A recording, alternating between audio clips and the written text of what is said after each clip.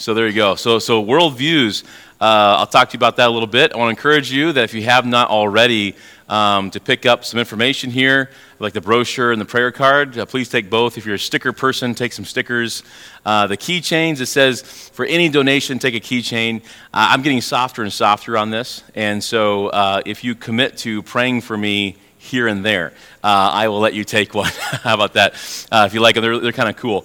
But anyways, just want to be a blessing to you one way or another. And in fact, I'll even give you this informal permission. If you think to yourself, I haven't got it, I want to, I don't want to forget, you can just get up and grab it right now. And I would not be bothered at all. But that's okay, your choice. So worldviews, this is a lot of what I do. I do kind of a different kind of presentation with worldviews. I don't talk about like other faith systems. Buddhism, Hinduism, Islam, I can, and I have, but mainly what I focus on is just general ideas of how you and I think and how anybody would think so we can better evangelize, disciple, things like that. So let's go through it here. And so what is a worldview? So we're going to start out simple, then we're going to go a little complicated, okay? But very, very simply, just the famous example, if you had some blue-tinted glasses on, then everything would look blue, okay? So that's kind of like your worldview.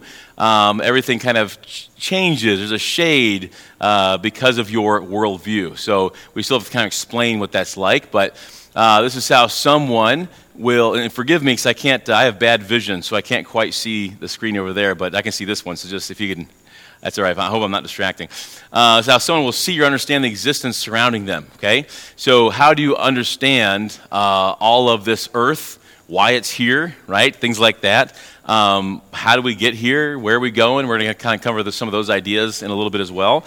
But everything around you, these people, these things, to the nth degree.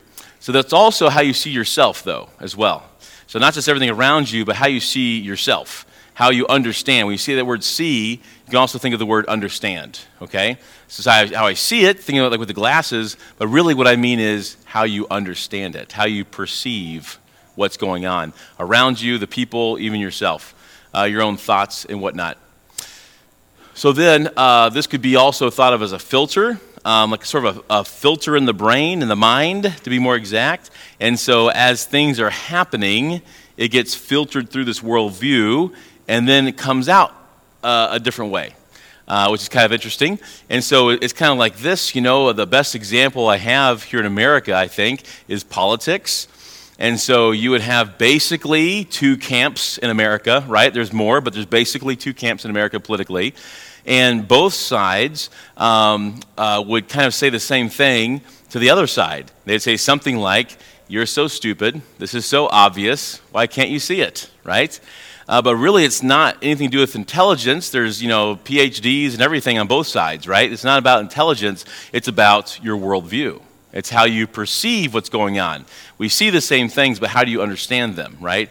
That's kind of the idea here. So when we have our God, gospel, or discipleship conversations, and I'm going to explain what I mean by those terms here in a moment. But when we have these kind of conversations, spiritual conversations, we have to recognize how someone views the world so we can best communicate with them. Now, you can always communicate with them, right? But we want to learn how to do it better, So that means even among yourselves here, and sometimes when we have the same people meeting in the same church week after week, we start to think that we think the same exact way. Maybe you guys are already beyond that, but you'll find out that there's still quite a bit of difference in some things. Now, you're going to agree on the major things, right? Yeah, of course, but there's still a lot of difference there. But then even more if you go and talk to someone from another church, even more if you talk to someone from another denomination, even more if you're talking to someone that's not a believer at all, right? Or even more if it's someone across the other side of the earth. Someone in poverty in India that has never heard the name Jesus or anything, right? So that would be a completely different worldview with lots of different barriers that you have to kind of overcome. It's not impossible, but it's just they're there. So then the God conversation, okay? So I want you to think this way. So you're talking to an unbeliever about spiritual things is the idea. Very vague, very general. No, you're not mentioning the gospel because that would be a gospel conversation, you see. So the God conversation is just simply where I'm talking to somebody and I can mention something like, Oh man, the weather is so beautiful today. I love it when God allows us to have this. I kind of just sneak them in. And not really sneak them in. It's actually the way I would talk, kind of thing. But, it becomes a lifestyle. But you keep saying little things like that, or, oh, praise God that, this happened. Or, man, I got a flat tire, but, man, God is good because this happened and that happened, or something, You're just talking about things. Eventually, someone says, what are you talking about here, right? So you just kind of talk about God a little bit. Maybe even his existence. Maybe how he is good just in general. You're not really getting to the gospel yet. Sometimes it's a series of conversations to be had, right? Sometimes there's basic things that need to be understood first. A gospel conversation it's what you would think, really. You're mentioning the gospel. There's many aspects of the gospel. It could even be, why would Christ have to suffer? Why did he have to go to the cross? Why is blood important? Something like this. Why did it have to be Jesus and not somebody else? Or there's all sorts of different parts of the gospel you can talk about. Even just my basic need. I have a basic need, or what sin is in relation to the gospel. So this would may or may not include their need for it. Maybe you're not there yet. Maybe you've talked 3 hours about other things with the gospel and you haven't got there yet. But you will. You should. That's the idea. Okay, then discipleship conversation, believer to believer, right, about the person and word of God. Evangelism, though, you have to remember, is a part of discipleship. Discipleship is the biggest idea. It starts with unbelievers. When you're talking to someone, you are trying to train them to be a learner of Christ. You're trying to train them to imitate Christ, to follow him. So it starts even that early, talking about him in the gospel, and then it should continue for the whole life. That doesn't stop. It's not just that when someone trusts in Christ, you go, okay, so just come to church at these times and see you later and go on to the next person. That'd be a bad move. That'd be kind of a jerk move. And so you want to actually help these people out. And even if you're one that would have to travel or something, maybe just partner them up with someone that can be more consistent in their life. That would be good as well. So discipleship conversations, that should be all the time. That should be most of the time you're talking with a believer, as a believer. There should be some kind of investment. Maybe it's just an encouragement, getting them to focus on Christ. Something there, discipleship conversations. So God, gospel, and discipleship conversations. Okay, so now, how do worldviews play out here? Just to make sure, there's a video that comes up. I want to make sure there's no sound for that video when it does come up. Okay, we want to make sure, or I'll never be allowed to come back. So we just want to look at the video of it. But okay, so how do worldviews play out? So we think about politics, going back to that even. You see somebody just totally yelling and melting down on TV, okay? They're flipping out about something. We see that. What do we see? We see behavior, right? That's what we see. We see behavior. Are we seeing their worldview? No, we're not. We're seeing behavior. This is the end result, right? Okay, so where does that come from? Behavior comes from a decision. They decided this is the best thing I could do right now is just start yelling, crying, and melting down in front of everybody, okay? This is the best decision at the moment. All right, maybe not a good decision, but that's their decision. All right, so then decisions are made after experiences, so whatever's going on in life, after it filters through their worldview, okay? So we're starting from the end result, and we're working backwards, okay? They made a decision, and it was based off of the information after it's been filtered through the worldview. So we're still kind of talking about what that is exactly. The worldview has been constructed from literally everything. Every single thing a person has ever done, experienced, been told, what they think is normal, what they think is good or bad, and for whatever reasons they think it's normal, good or bad.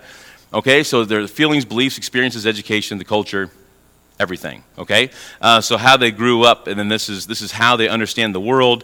And so an experience happens, it goes through that understanding, and then they make a decision based off that information, and that is their resulting behavior. So the deepest roots of the behavior are ideas.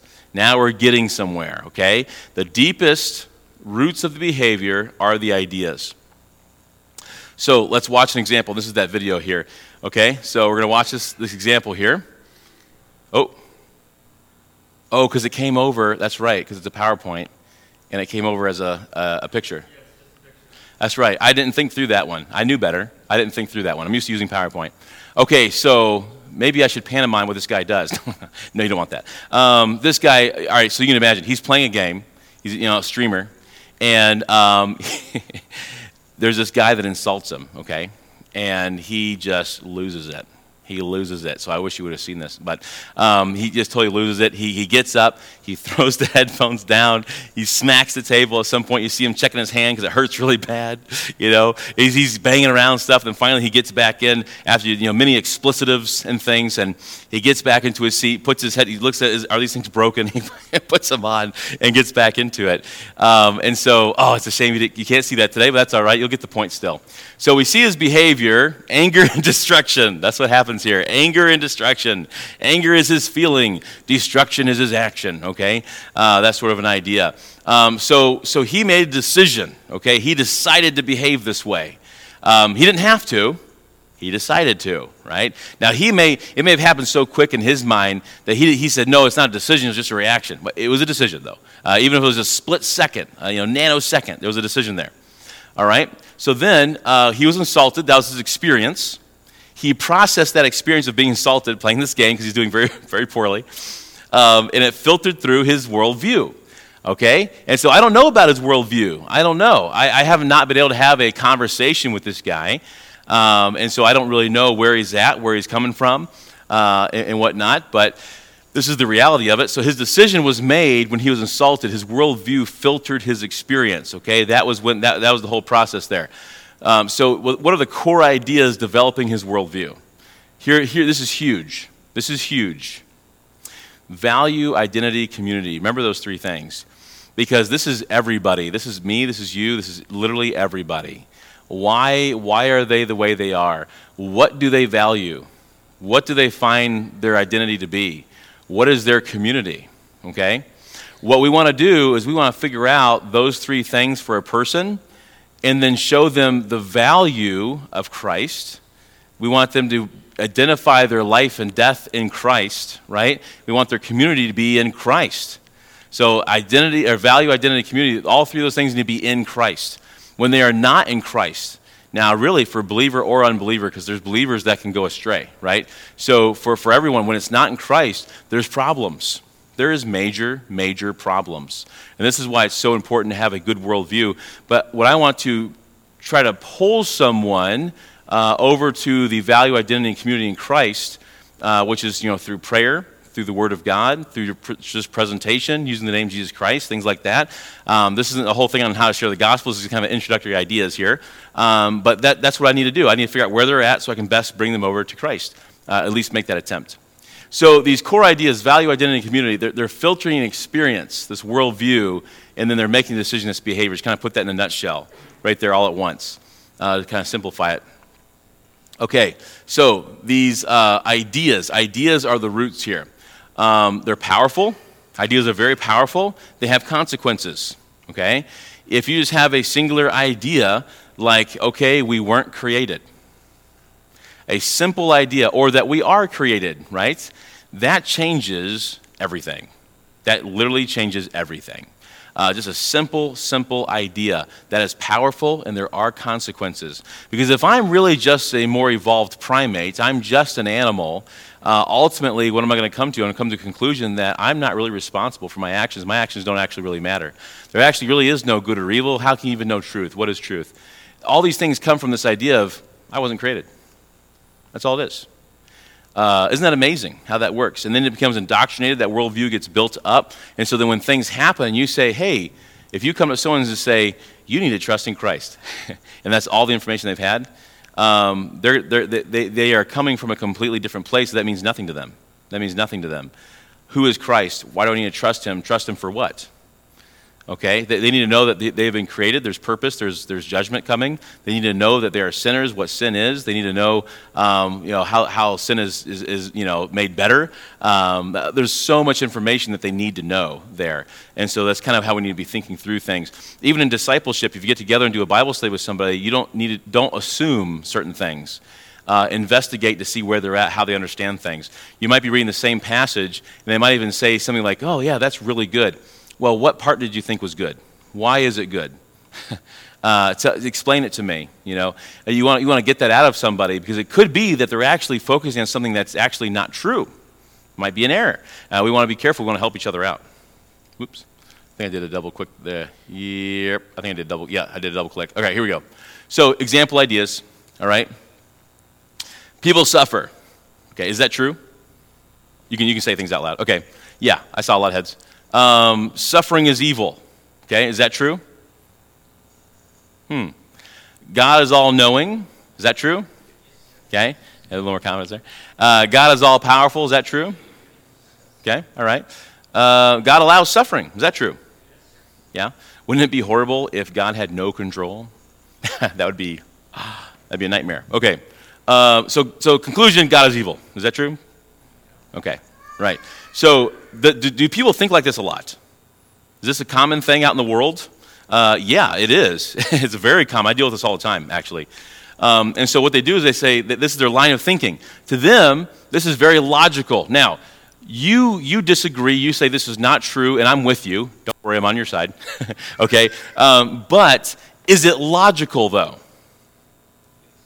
Yeah, it is. There's a logical flow to this. So this is an interesting idea. So I'm going to come back to that, the logical flow of it. And so you tell me, where's the problem? Can someone be so brave to say something from the audience here? Where's the problem here? Okay, so you're saying suffering is not evil. Why would you say that? That's a crazy idea.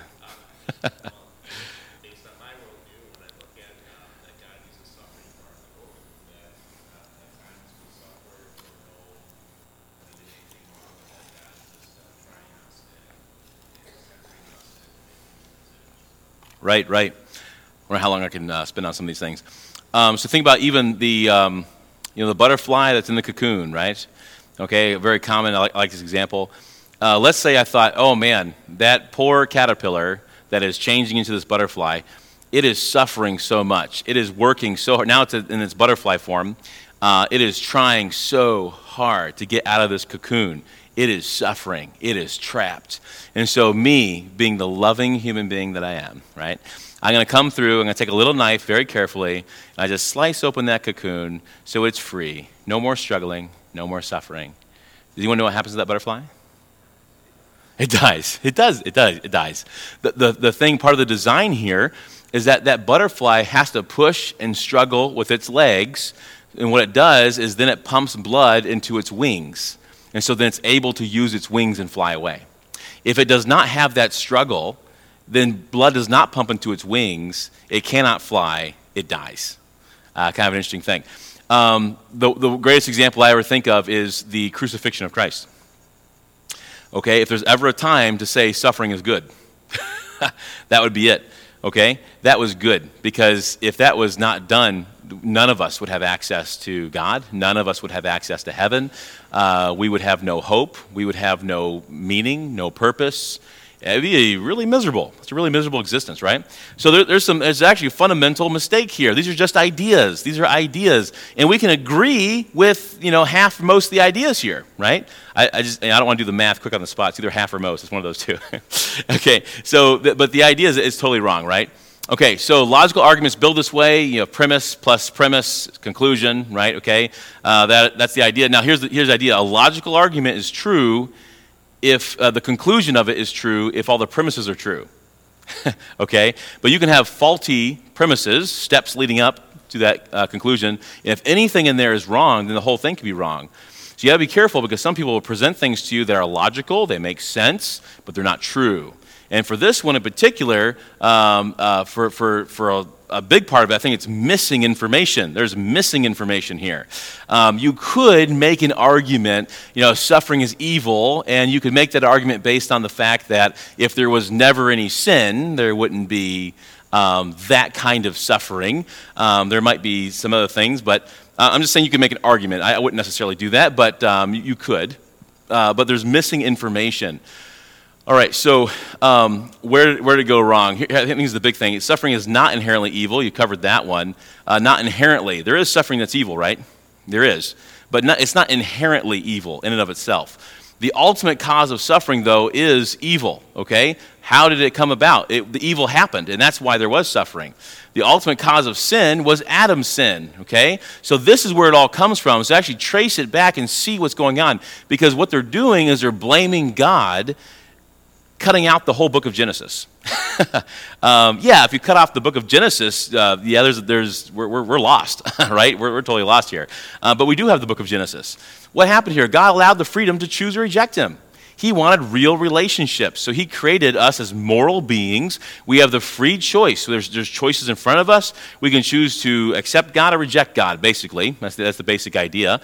And so Adam and Eve, the first chance they had, the first choice they had where they could actually reject God, they took it. They took it quick, and it was very hateful. It was rebellious. It was wicked. They knew what they were doing.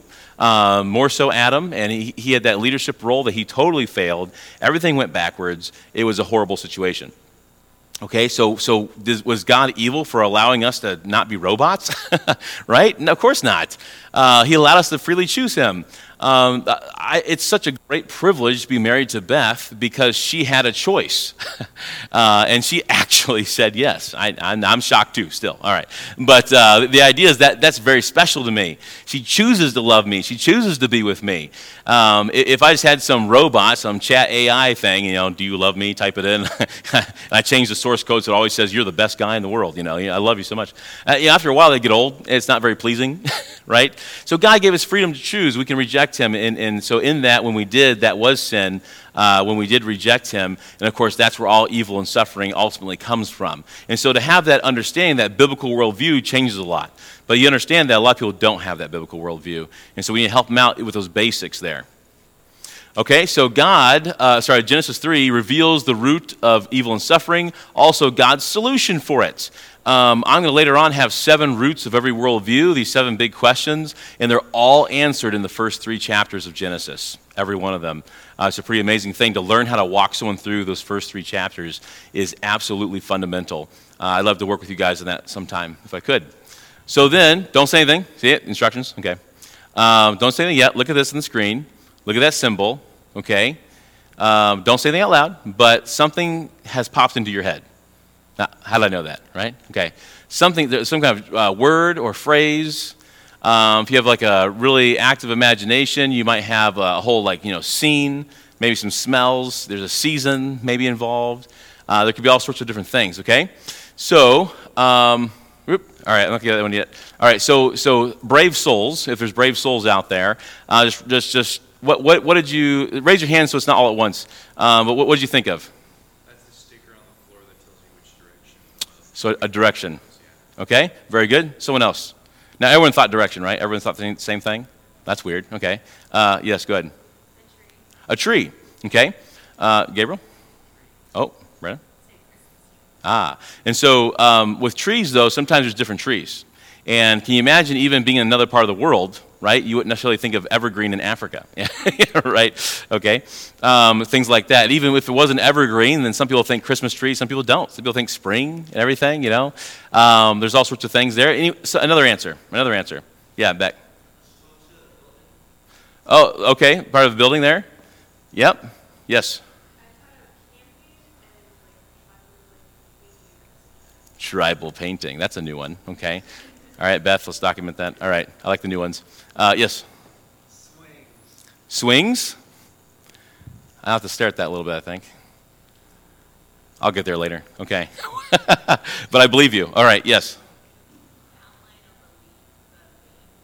Okay, veins of a leaf. Very good. Yeah, last one. A rocket. Well, yeah. Yeah, okay. All right. I got it. Here's some other thoughts here. Feather, an arrow, a parking lot. Can you see the parking lot? Little spaces there. Okay. Like a mountain range. The middle is where the peaks, the kind of peaks of it. Okay. Quilting stitches. That wasn't me. That was someone with a completely different worldview. Fish bones, that kind of thing. Okay. Lots of stuff that we've had before. So how different. Now think about this. You guys know each other well. You're very like-minded on many things. And look how different that was just looking at this one thing. This is a fundamental idea, very fundamental idea. How different is it with people that don't meet in the same church every week? Someone that is of a completely different upbringing, okay? So let's turn to something spiritual here. What about when you have words like God, sin, Bible, church, prayer, right? The list goes on and on. When you say words like this, even good or evil, right? There's all sorts of things. We already covered suffering. When you say these words, what is popping up in someone else's mind? It's often very different than what is in your mind. And sometimes these things are so basic to us. God and the Bible, right? Prayer, obvious.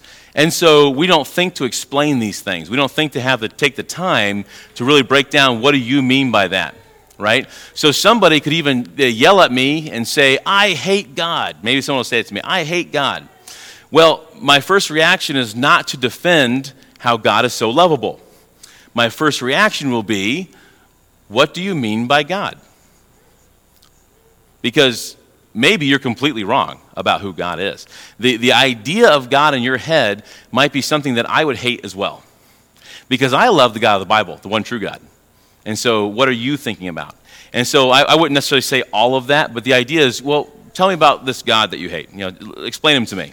And then as soon as I hear something that's not correct, I can show them from the Bible and say, this is how God has revealed himself. This is actually the one true God, okay? And so that's just an idea of how you would go about something like that. So all sorts of these ideas. This is worldviews. This is why when you're talking to someone, we've got to learn to ask questions about what people mean, how they come to that conclusion, how'd you get there, what are the steps on the way? That's sort of an idea. So 7 roots to anyone's worldview. So remember, the core ideas of worldview are value, identity, community. But now I'm going to give you kind of 7 questions that you don't want to put a spotlight on someone and make them sweat and interrogate them, right? But in a natural conversation with some tact, knowing the person, perhaps a little bit at least, present these ideas and kind of what do you think about this? That'd be kind of an interesting thing. How do we come to exist, right? Now, that's a faith thing. Someone can, whatever anyone says about how life began, that they believe it by faith. That there's no other option. It's faith. And don't let them get away with saying it's not. It's faith. So how do we come to exist, though? What are your ideas there? All right, that tells you a lot. What about the meaning of our existence? Why are we here? The purpose, the meaning. Are we just the universe developing a consciousness trying to discover itself? No. The answer is no. Okay. No, that would not be it. Okay, next one. What is the nature of truth?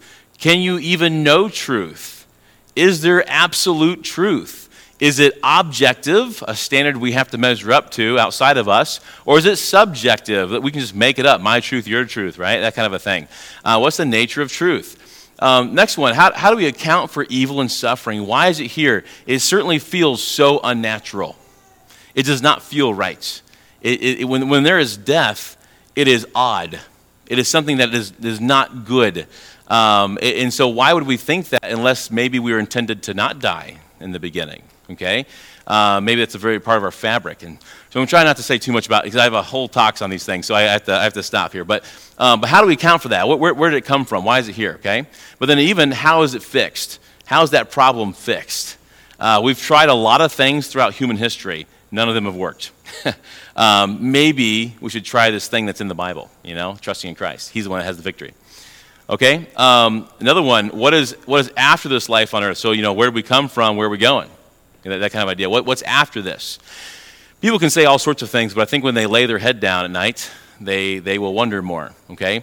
And the idea is someone can have a lot of answers for you, but just ask questions, be calm, be loving, and you'd be surprised how much they'll think about those questions later.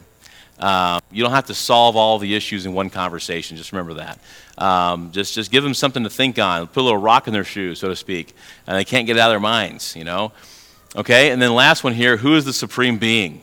I guess that could be a what. Someone could believe it's a what, but really if they answer it as a what, then they're really making themselves a supreme being anyways. And so who is the supreme being? In other words, who's in charge? Who can tell you what to do when you don't want to do something and they make you do it anyways? And of course, there's a certain culture of people out there that say, nobody can make me do something I don't want to do. And then they pay taxes. Yeah, liars. Okay, so you get the idea there. All right, up next here. This is more, the biblical worldview. This is not just how you get to heaven. Okay? That's a part of it. It's way bigger than that. This is a total life change. This is understanding trials, people, everything through Scripture. So like when you see people, I want you to think of them as this is someone that bears the image of God. This is someone that God has designed. This is someone that Christ thought it was worth shedding his blood for, okay? This is either a person that you see, this is either a brother or sister in Christ or a potential brother or sister in Christ. Now, I understand the Bible's true that the minority of people will believe. That's a fact. But you don't know who they are. So we share the gospel with everybody just as passionately. We don't know who they are. So they could be a potential brother or sister in Christ. And God knows, but we do not. And so here's that idea again. We need to be heavenly minded and eternity focused. That's how we need to be thinking. Trials. When someone gets cancer or something like that, that's a famous one, right? Do you think this is the end? This is it? How could God do this to me? Is this how you're thinking through it? Or are you thinking through it as in, how can God redeem this? How can God be glorified? And in a positive sense, not like, well, of course it can't, but in a positive sense, like, I'm looking for this. And you could think to yourself, okay, maybe God has allowed this to happen to me, so now I can share the gospel with someone that was not able to before. Maybe God has allowed this tragedy to come into my life so that people will listen to his word better, more clearly. There's so many different avenues of goodness that can come from trials. How are we looking through that? James 1 says to meet those trials with joy, right? Why? Because you're looking at the long term, the end game, so to speak, how God is using it in your own life to mold you into the image of his son, but also even to use it to comfort other people and to even share the gospel. There's lots of examples in Scripture how those things are all true. So don't waste a trial. You get cancer, you go, yes, God has obviously allowed this, and I can't wait to see to what purpose. And maybe I won't see the fruit of it, or at least all of the fruit of it, this side of heaven. Maybe I won't. And that's okay, because God's in charge, and we'll see. I can't wait to see how he's glorified through this. Okay, so then, Romans 12. Let's turn to Romans 12. We're going to go through a few passages here to wrap this up. To see this biblical worldview, Romans chapter 12. So Romans is one of those books, a lot of them, most of them are this way really, but the way Paul constructs things, it's very much connected. It's hard to say something from Romans without starting at chapter 1, verse 1 and work your way through, because the way it's logically connected, it builds on itself. The idea, though, is he's making a big plea specifically for his Israelite kinsmen. And for the Israelites, the Hebrews, the Jews, that have not trusted in Jesus. They have rejected Jesus as the Messiah. He's making a big plea for them and working through some other things as well. Romans 9 through 11 in particular, what just finished here in our context, he is telling us exactly what is going on with Israel, how God has not rejected them completely. He has put them on the shelf temporarily. But they will be, his Abrahamic covenant, his Davidic covenant, things like that, they're still true. Israel is still going to be a physical nation used by God one day. And he kind of goes to that, and he has this appeal to confess and to believe into Christ and call out to him for salvation. So then, at the end of all that, you come to Romans 12 here. He says, I appeal to you. So that's like the idea of I'm begging you to do something, but not for my benefit, it's for your benefit. You know, someone on the side of the road might be begging you for money, and it is for their benefit, right? But this is a begging, that same sort of level of appeal, but not for me, but for you. That's the idea. Therefore, and of course, when you see therefore, you got to look see what's therefore, right? So based on all that other conversation in Romans, I appeal to you, therefore, brothers, by the mercies of God, to present your bodies as a living sacrifice. And so that's kind of an odd thing to say there, living sacrifice, because the whole point of a sacrifice is it's dead, right? That's kind of the whole point. And that is the point for us as well, because the idea is that we are living for Christ, but we're dying to ourselves every day. Every day we are dying to ourselves. And so what kind of a sacrifice should that be? Well, it should be holy and acceptable to God. Holy, set apart. So I am dying to myself for his use, for his kingdom, his will, his glory, right? Things like that. And so and that's to be acceptable to God. The whole point of it is not that I'm going to suffer a lot so I look cool or something, suffer a lot so I can just get some kind of rewards somewhere. The whole point is that so that my life can actually be acceptable to God. Going back to what we were talking about earlier this morning, even with 2 Timothy 2:15, right? That same kind of idea of presenting yourself to God, to not be ashamed and to be approved. Okay, so you want to be acceptable, that living sacrifice, holy, set apart for Him. And then it clarifies, says, which is your spiritual worship? There's some different translations on how they use that there, but it's basically the same idea.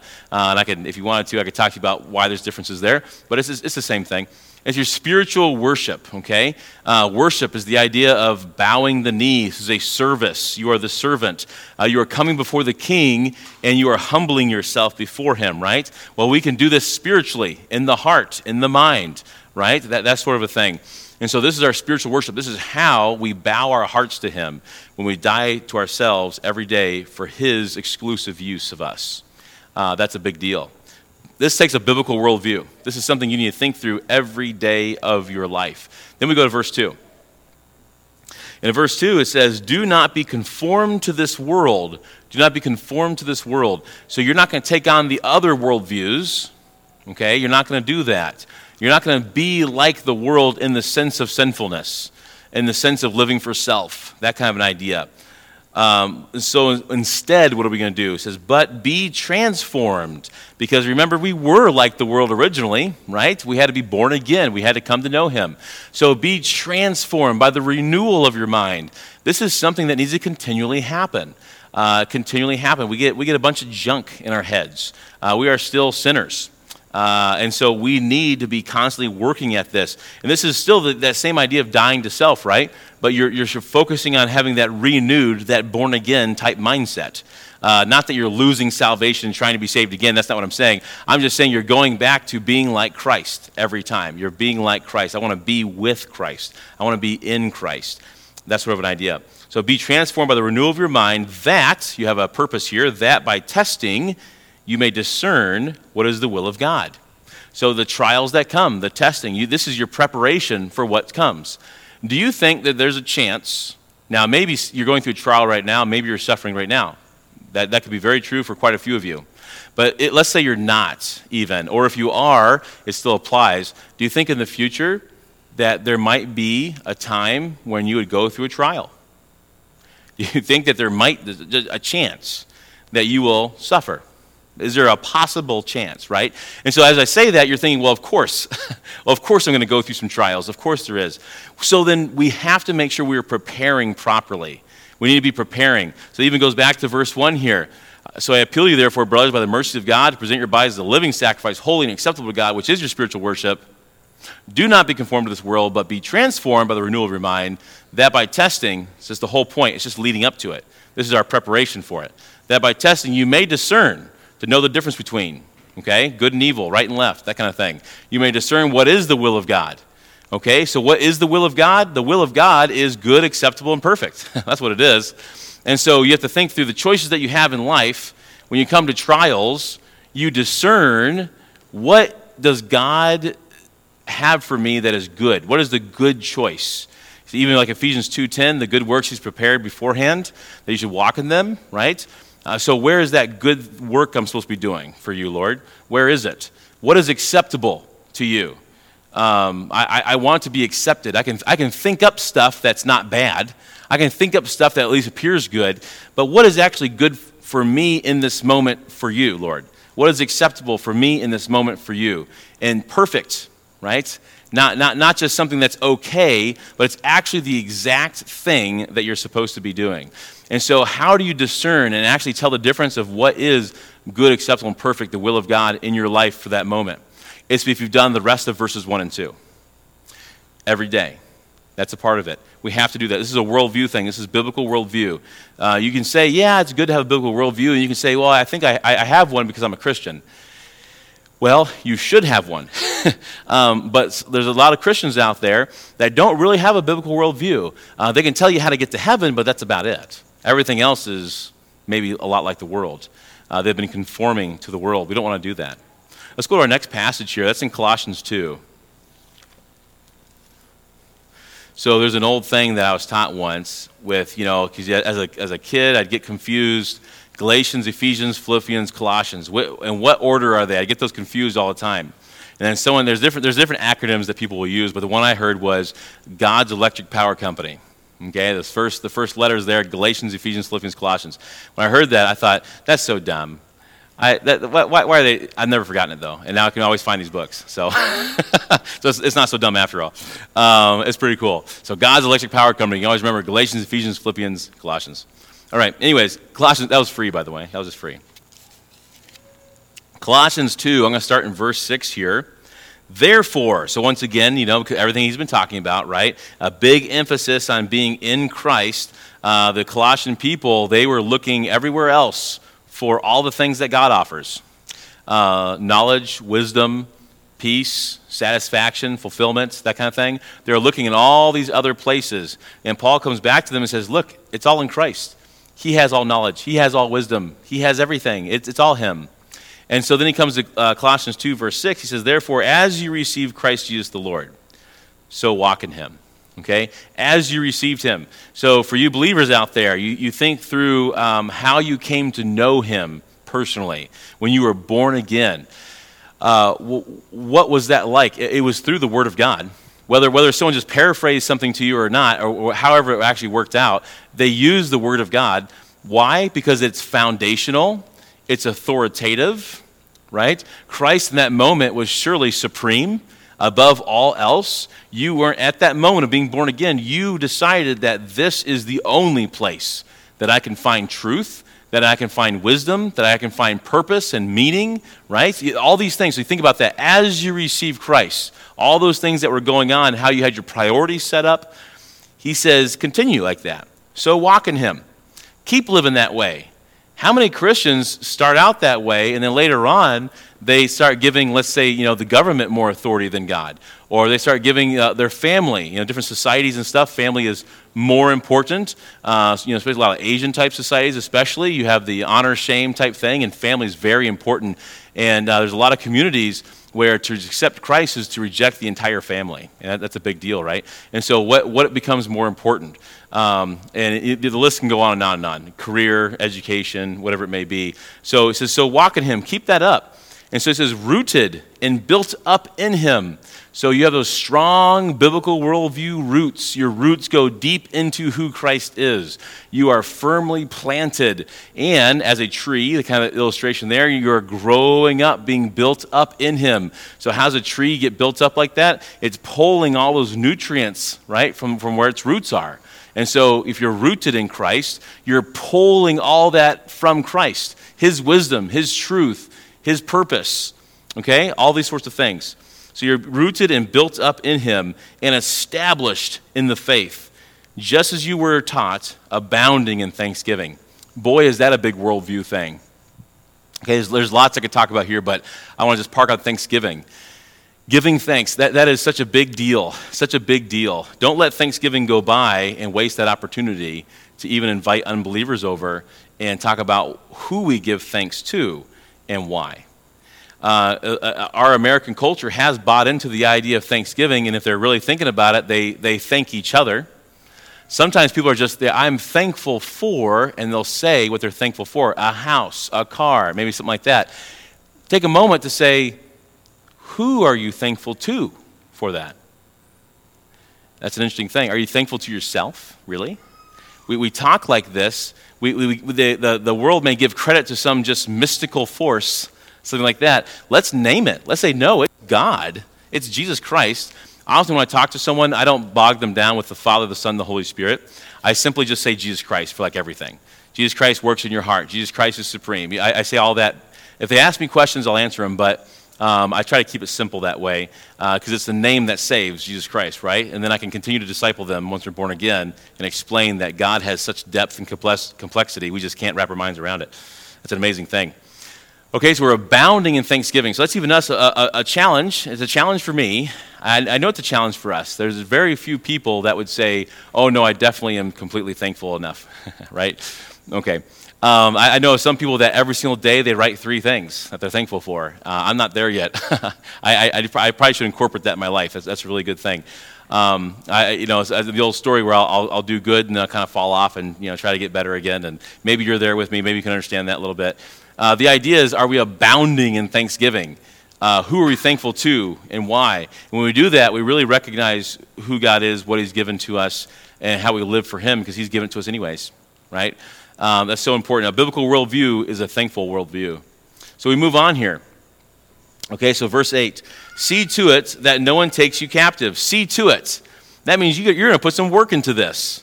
You are going to work at a biblical worldview and to make sure you're not taking on any other kind of worldview. See to it that no one takes you captive. You don't want to be captivated by the wrong thing. You want to be captivated by God, who he is, his word. And what would they take you captive by? Philosophy, empty deceits, okay? They can persuade with things that aren't even necessarily real, but you've been persuaded. According to human tradition, according to the elemental spirits of the world. There's lots you can say about a lot of these things here, but the big point is not according to Christ, okay? That's a big deal.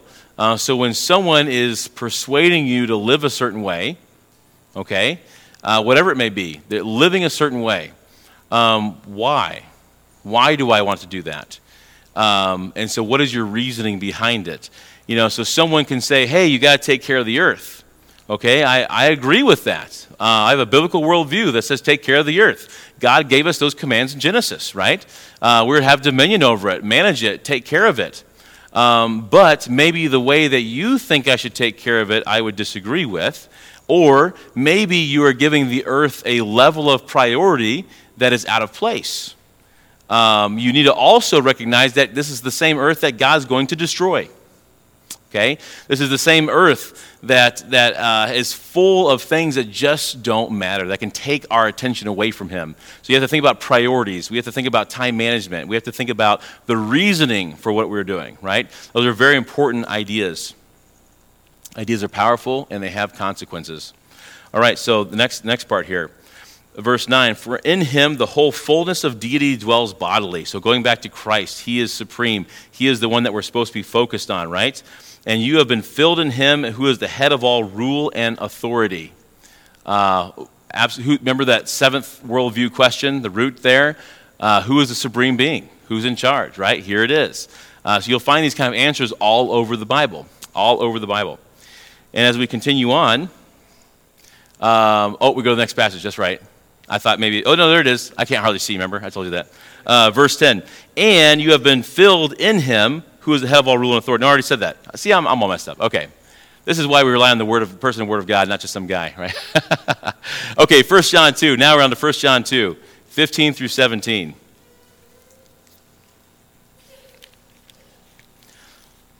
So this is another popular set of verses, popular for a reason.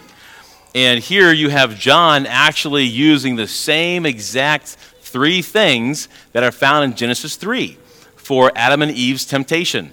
No mistake here. John does this absolutely on purpose.